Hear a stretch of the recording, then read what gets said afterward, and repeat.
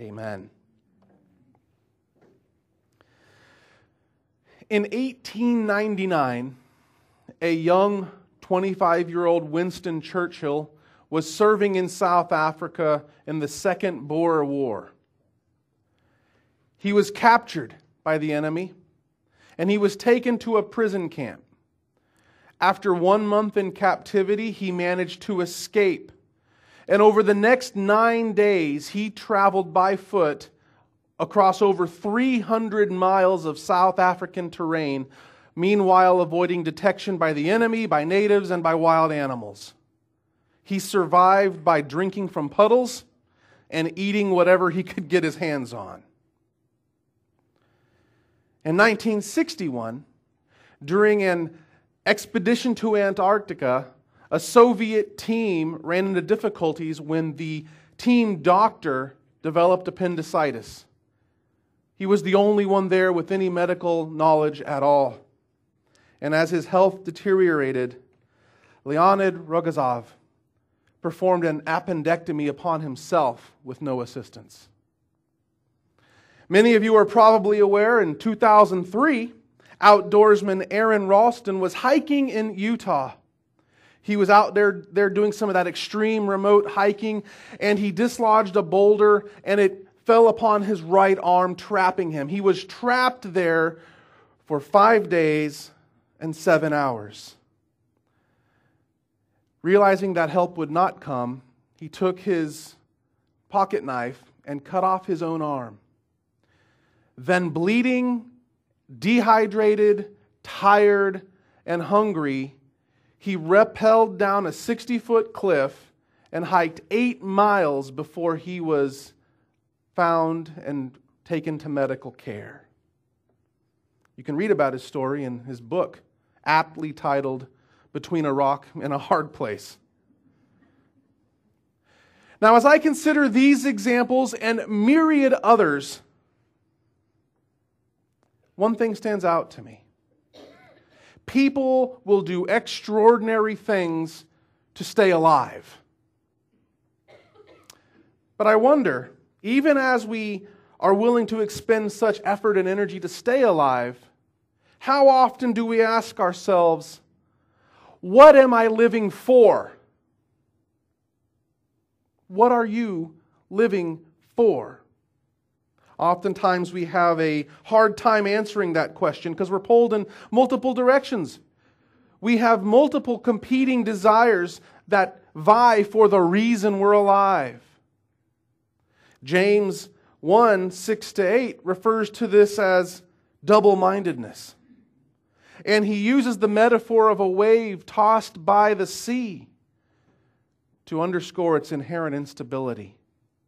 When our enthusiasm for one thing is tempered into reserve and hesitation because of our enthusiasm for something else, we tend to lead distracted and unfocused lives.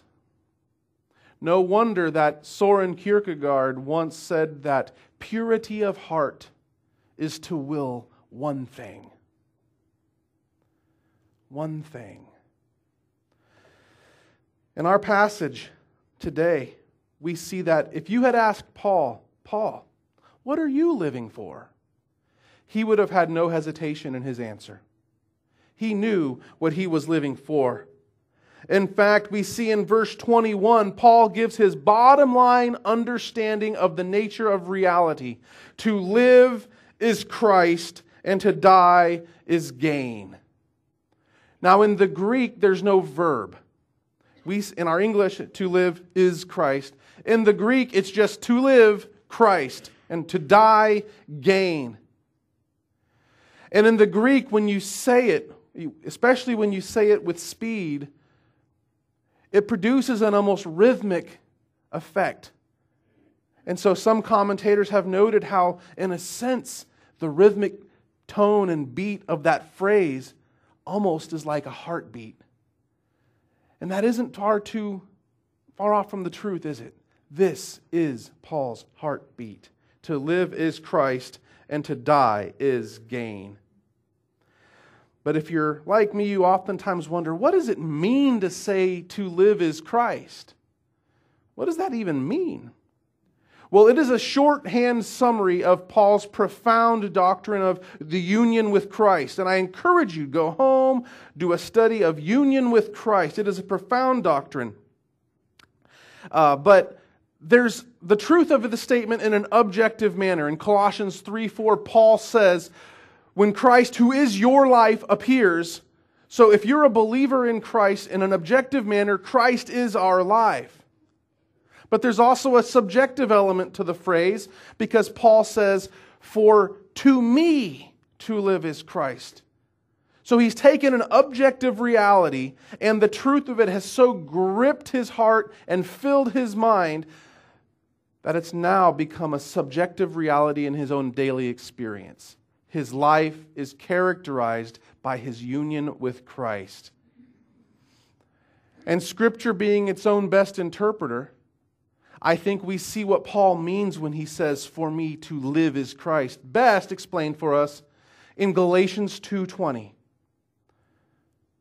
If you're familiar with that verse, Paul in Galatians 2:20 writes, I have been crucified with Christ. It is no longer I who live, but Christ who lives in me. And the life I now live in the flesh, I live by faith in the Son of God, who loved me and gave himself for me. In other words, in the light of Paul's deadness, and in the light of all that Christ has done for us, and in the light of how his very life is and future glory is bound up in Christ, so that when God looks on us, he doesn't just see us and our wickedness, he sees the very reflection of Jesus Christ. When we say that to live is Christ, that's a shorthand phrase for saying that we live because of Christ. We live in Christ. We live with Christ. We live to Christ. We live for Christ. Paul is so gripped by the glory and majesty of Jesus that Jesus Christ is his life. It is the singular driving focus of his existence, to magnify the name of Jesus. Now, many of us may say, wait a minute. If we go through life with a singular vision, that's called tunnel vision. And that seems pretty narrow. But imagine, if you would, a scenario in which you can't see anything clearly at all unless you're looking through that lens. You see, if Christ and his glory becomes our driving focus, it does not obliterate every other consideration in our lives. You know what it does do? It gives everything else meaning, perspective, and orientation. Think of our solar system. What is the central object of our solar system? The sun. The sun's gravitational force gives structure to every celestial body in our solar system. Its light and its heat make life possible. So the sun being the central thing makes everything else in this solar system possible. So too it is with Paul. Paul understands that with Jesus being the central thing in life, all other priorities, all other values, all other pursuits, all other considerations are not obliterated, but rather they find their meaning and their significance and their proper orientation in light of this one great thing. Is your life frustrated? Do you feel like you churn and agitate and that you're getting nowhere? Could it be that what you need is to focus on that one great thing?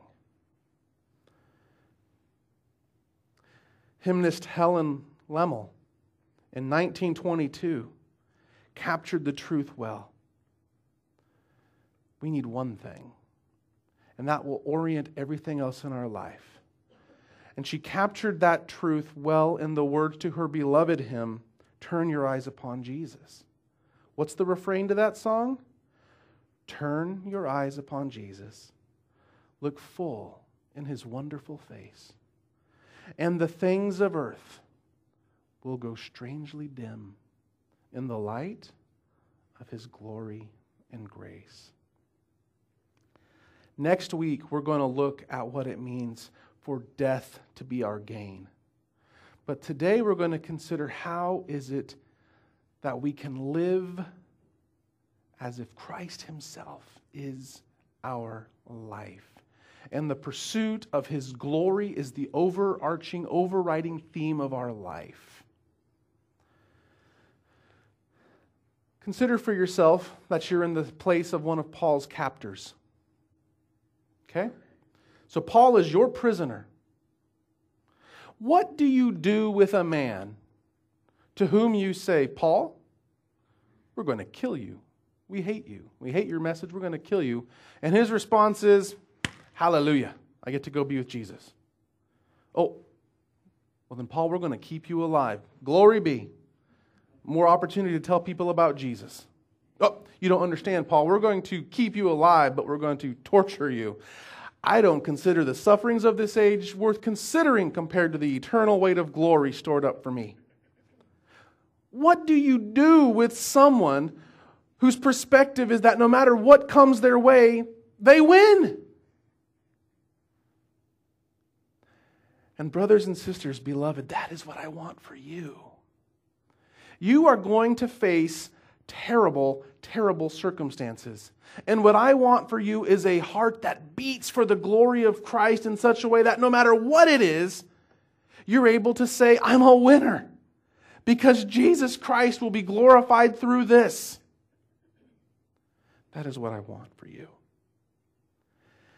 Now, I believe our passage today reveals 3 characteristics of what it looks like to live our life pursuing the glory and majesty of Christ.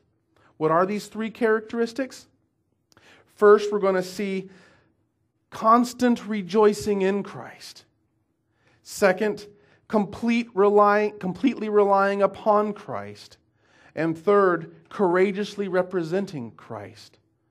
So, constantly rejoicing, completely relying, and courageously representing Christ.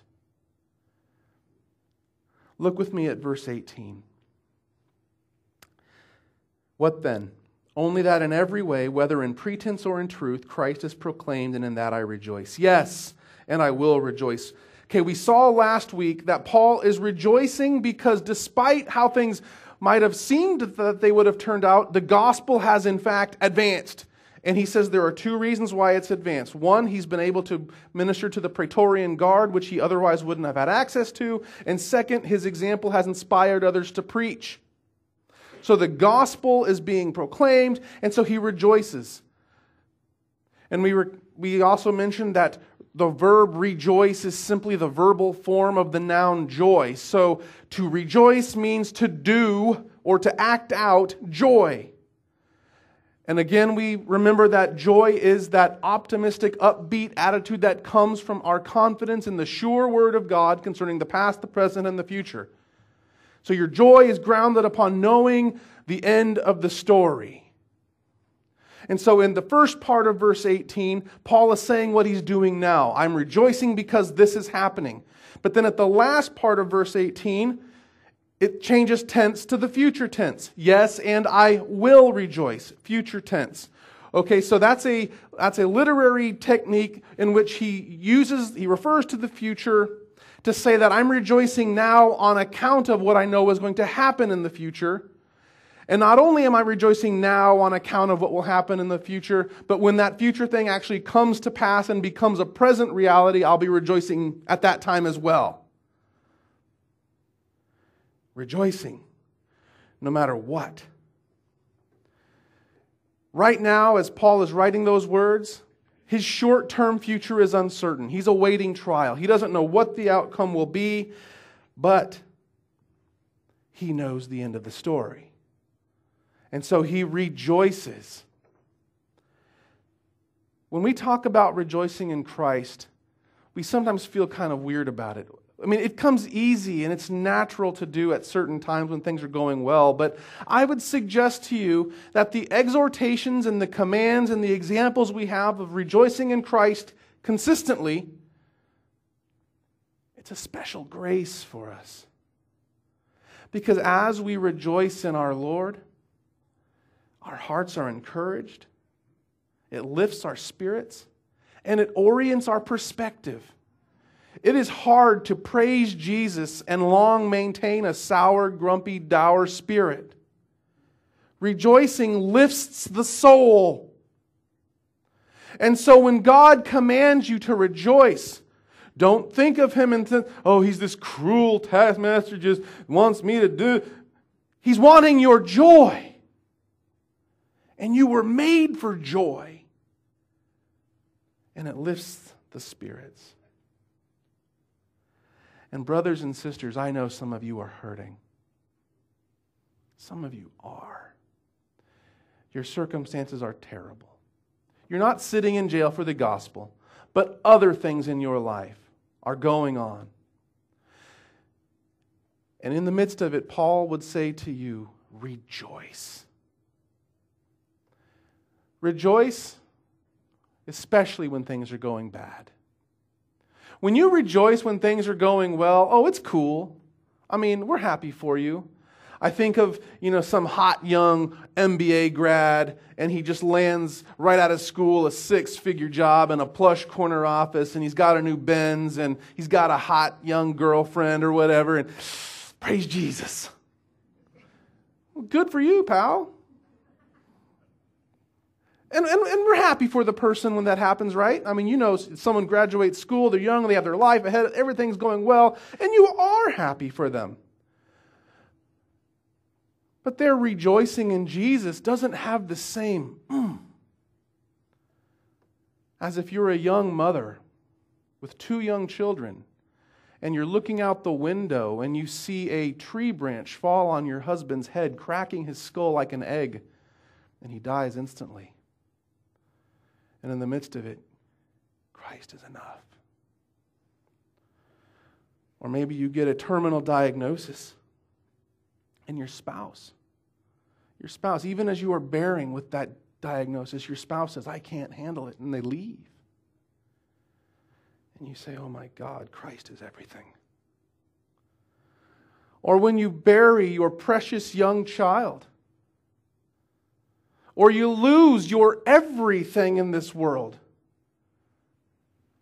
And through your tears you say, your grace is sufficient for me.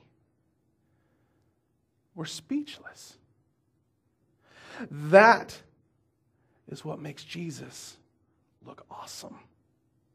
And that is what lets others around you know that Jesus is a balm for the hurting and the tired. Oh, I know that you're going through stuff. And it is hard to praise. I'm reminded in Habakkuk.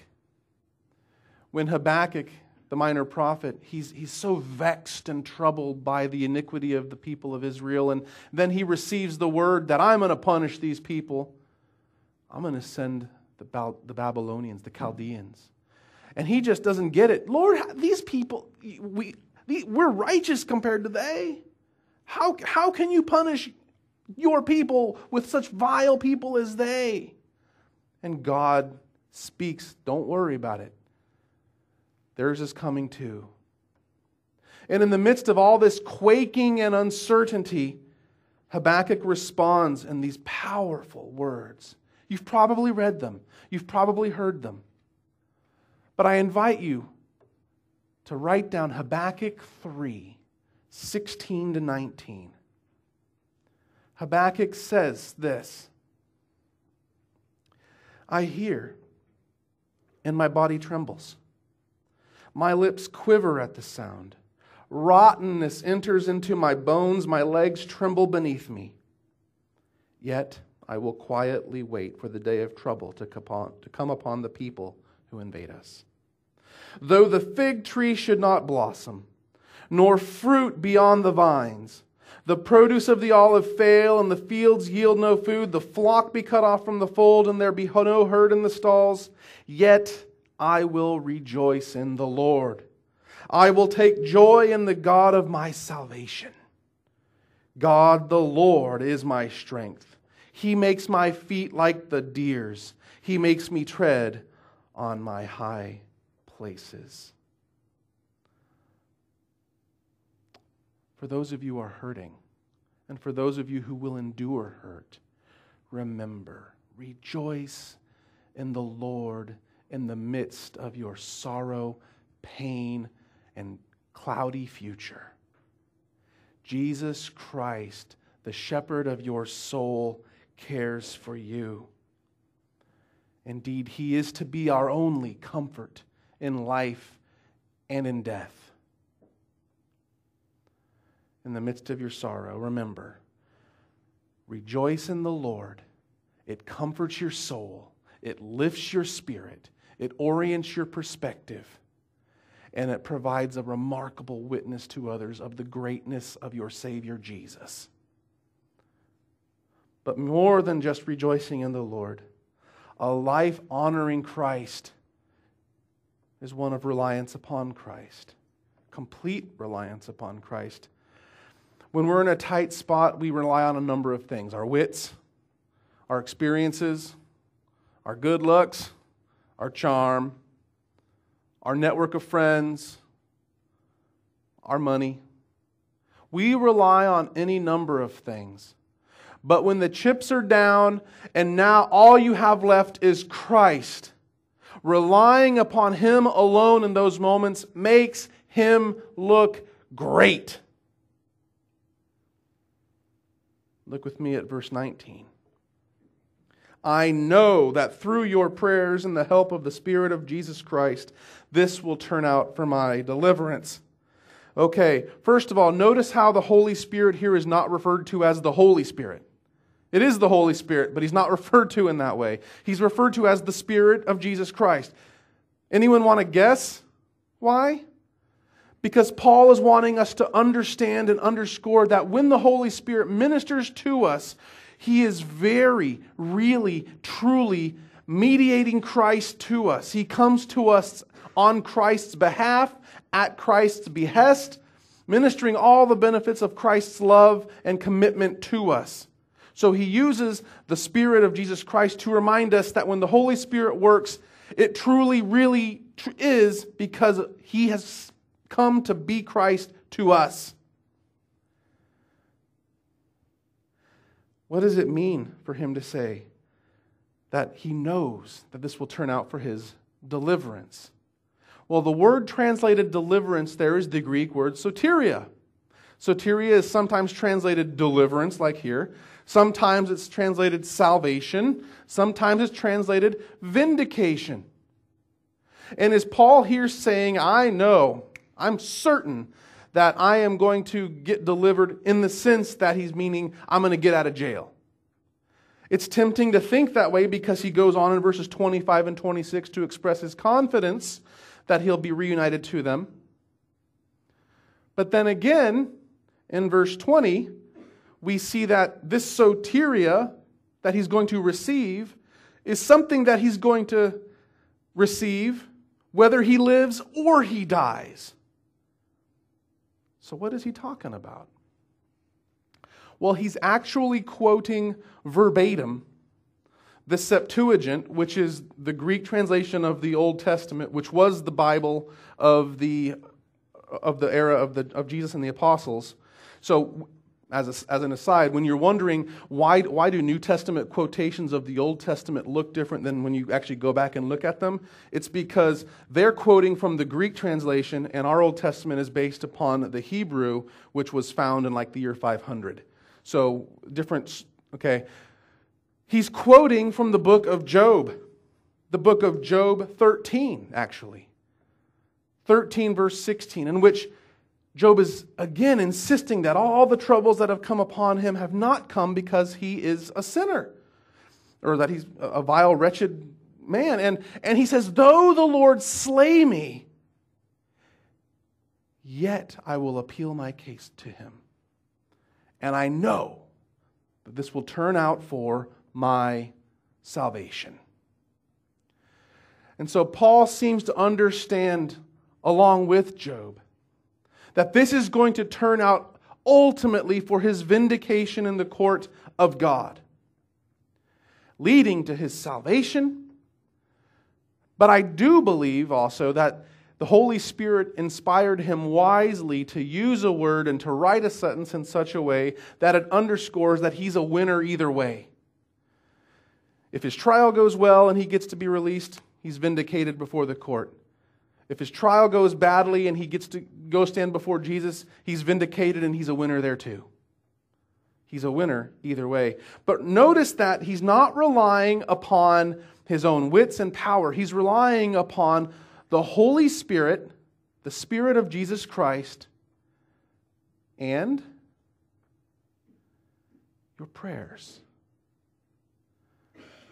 In the Reformed world, where we have such a clear understanding of the immutability and unchangeableness of God and His sovereignty and how He's decreed the end from the beginning, we sometimes have a hard time wrestling with where does prayer fit into things. But the Bible is clear.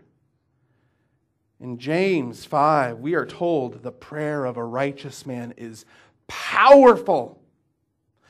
Multiple times in the Bible, we hear Paul saying that he expects to be freed or he expects this to happen or that to happen because of the help he receives from their prayers. Which is, of course, keeping with the commands and teaching of God. So Paul is here revealing his reliance upon Christ in that he's trusting His Word. How do I know he's trusting His Word? Because he's quoting it. When you're reflecting upon Scripture, and you're quoting Scripture, and you're calling to mind God's faithfulness, that reflects reliance upon Him to get you through what you're going. When you express trust in the Holy Spirit to come alongside the prayers of the people of God, to empower them to bring about some sort of particular thing, you're trusting the means of God.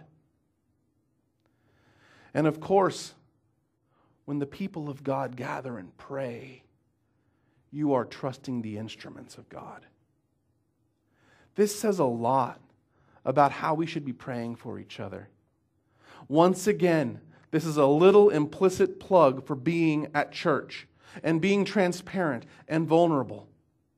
The people of God's prayers are powerful, and they are the means the Holy Spirit uses to come alongside. We learn about this in Romans 8, that the Holy Spirit comes along our prayers and makes them powerful and effective.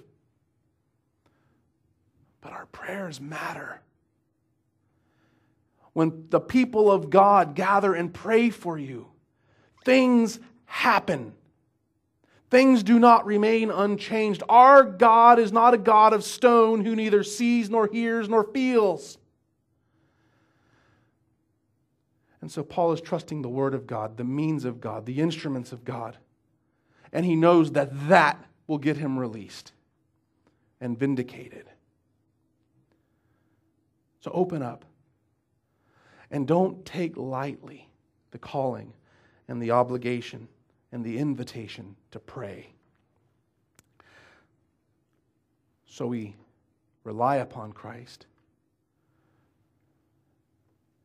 We rejoice in Christ. And lastly, we need to courageously represent Christ. Look at verses 20 to 21, and we see what he expects to happen. As it is my eager expectation and hope that I will not at all be ashamed, but that with full courage now as always Christ will be honored in my body, whether by life or by death. For to me to live is Christ, and to die is gain. It is my eager expectation and hope.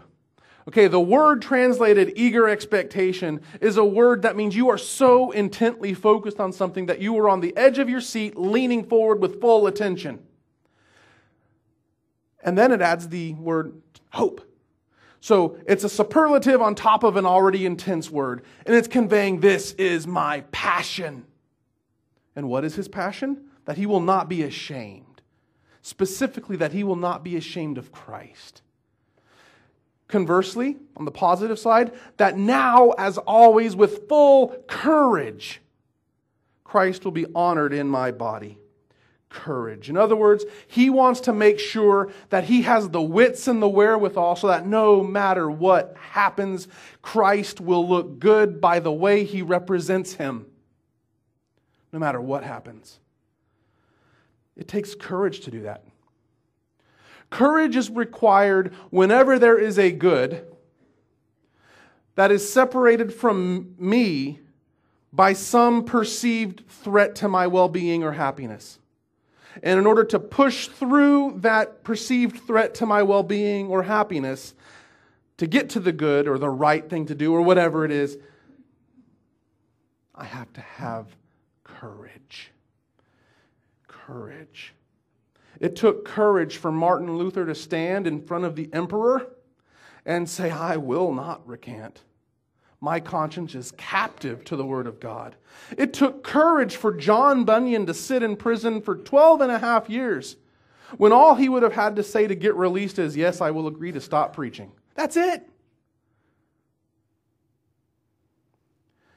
It takes courage to faithfully expose yourself to taunts, to ridicule, to mockery, to love someone who is very unlovely. Because we want to protect ourselves, and their threats, their unlovability is a threat to my happiness. It takes courage. When Christian soldiers are about to deploy, and I would only say this to Christians, by the way, or when a chaplain was there and he's getting ready to go outside of the wire and out into the hostile territory, my parting admonition to this day is be safe, but not too safe. There is a way where you can be so fixated with safety that you are so risk averse that you are a coward.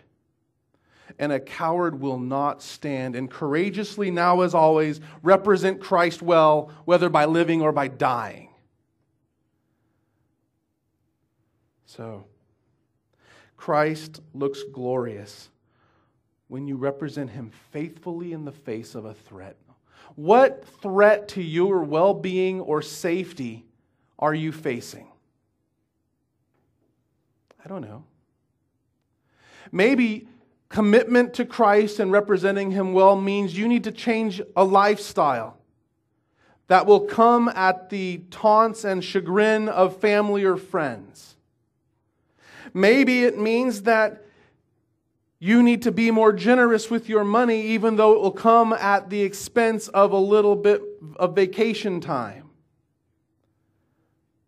I once counseled a soldier who wouldn't invest $150 a month in their future because they didn't want to give up one weekend a month of partying.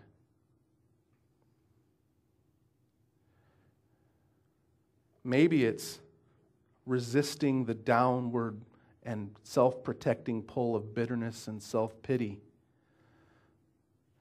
to faithfully seek out the other. I don't know. I don't know what you're facing.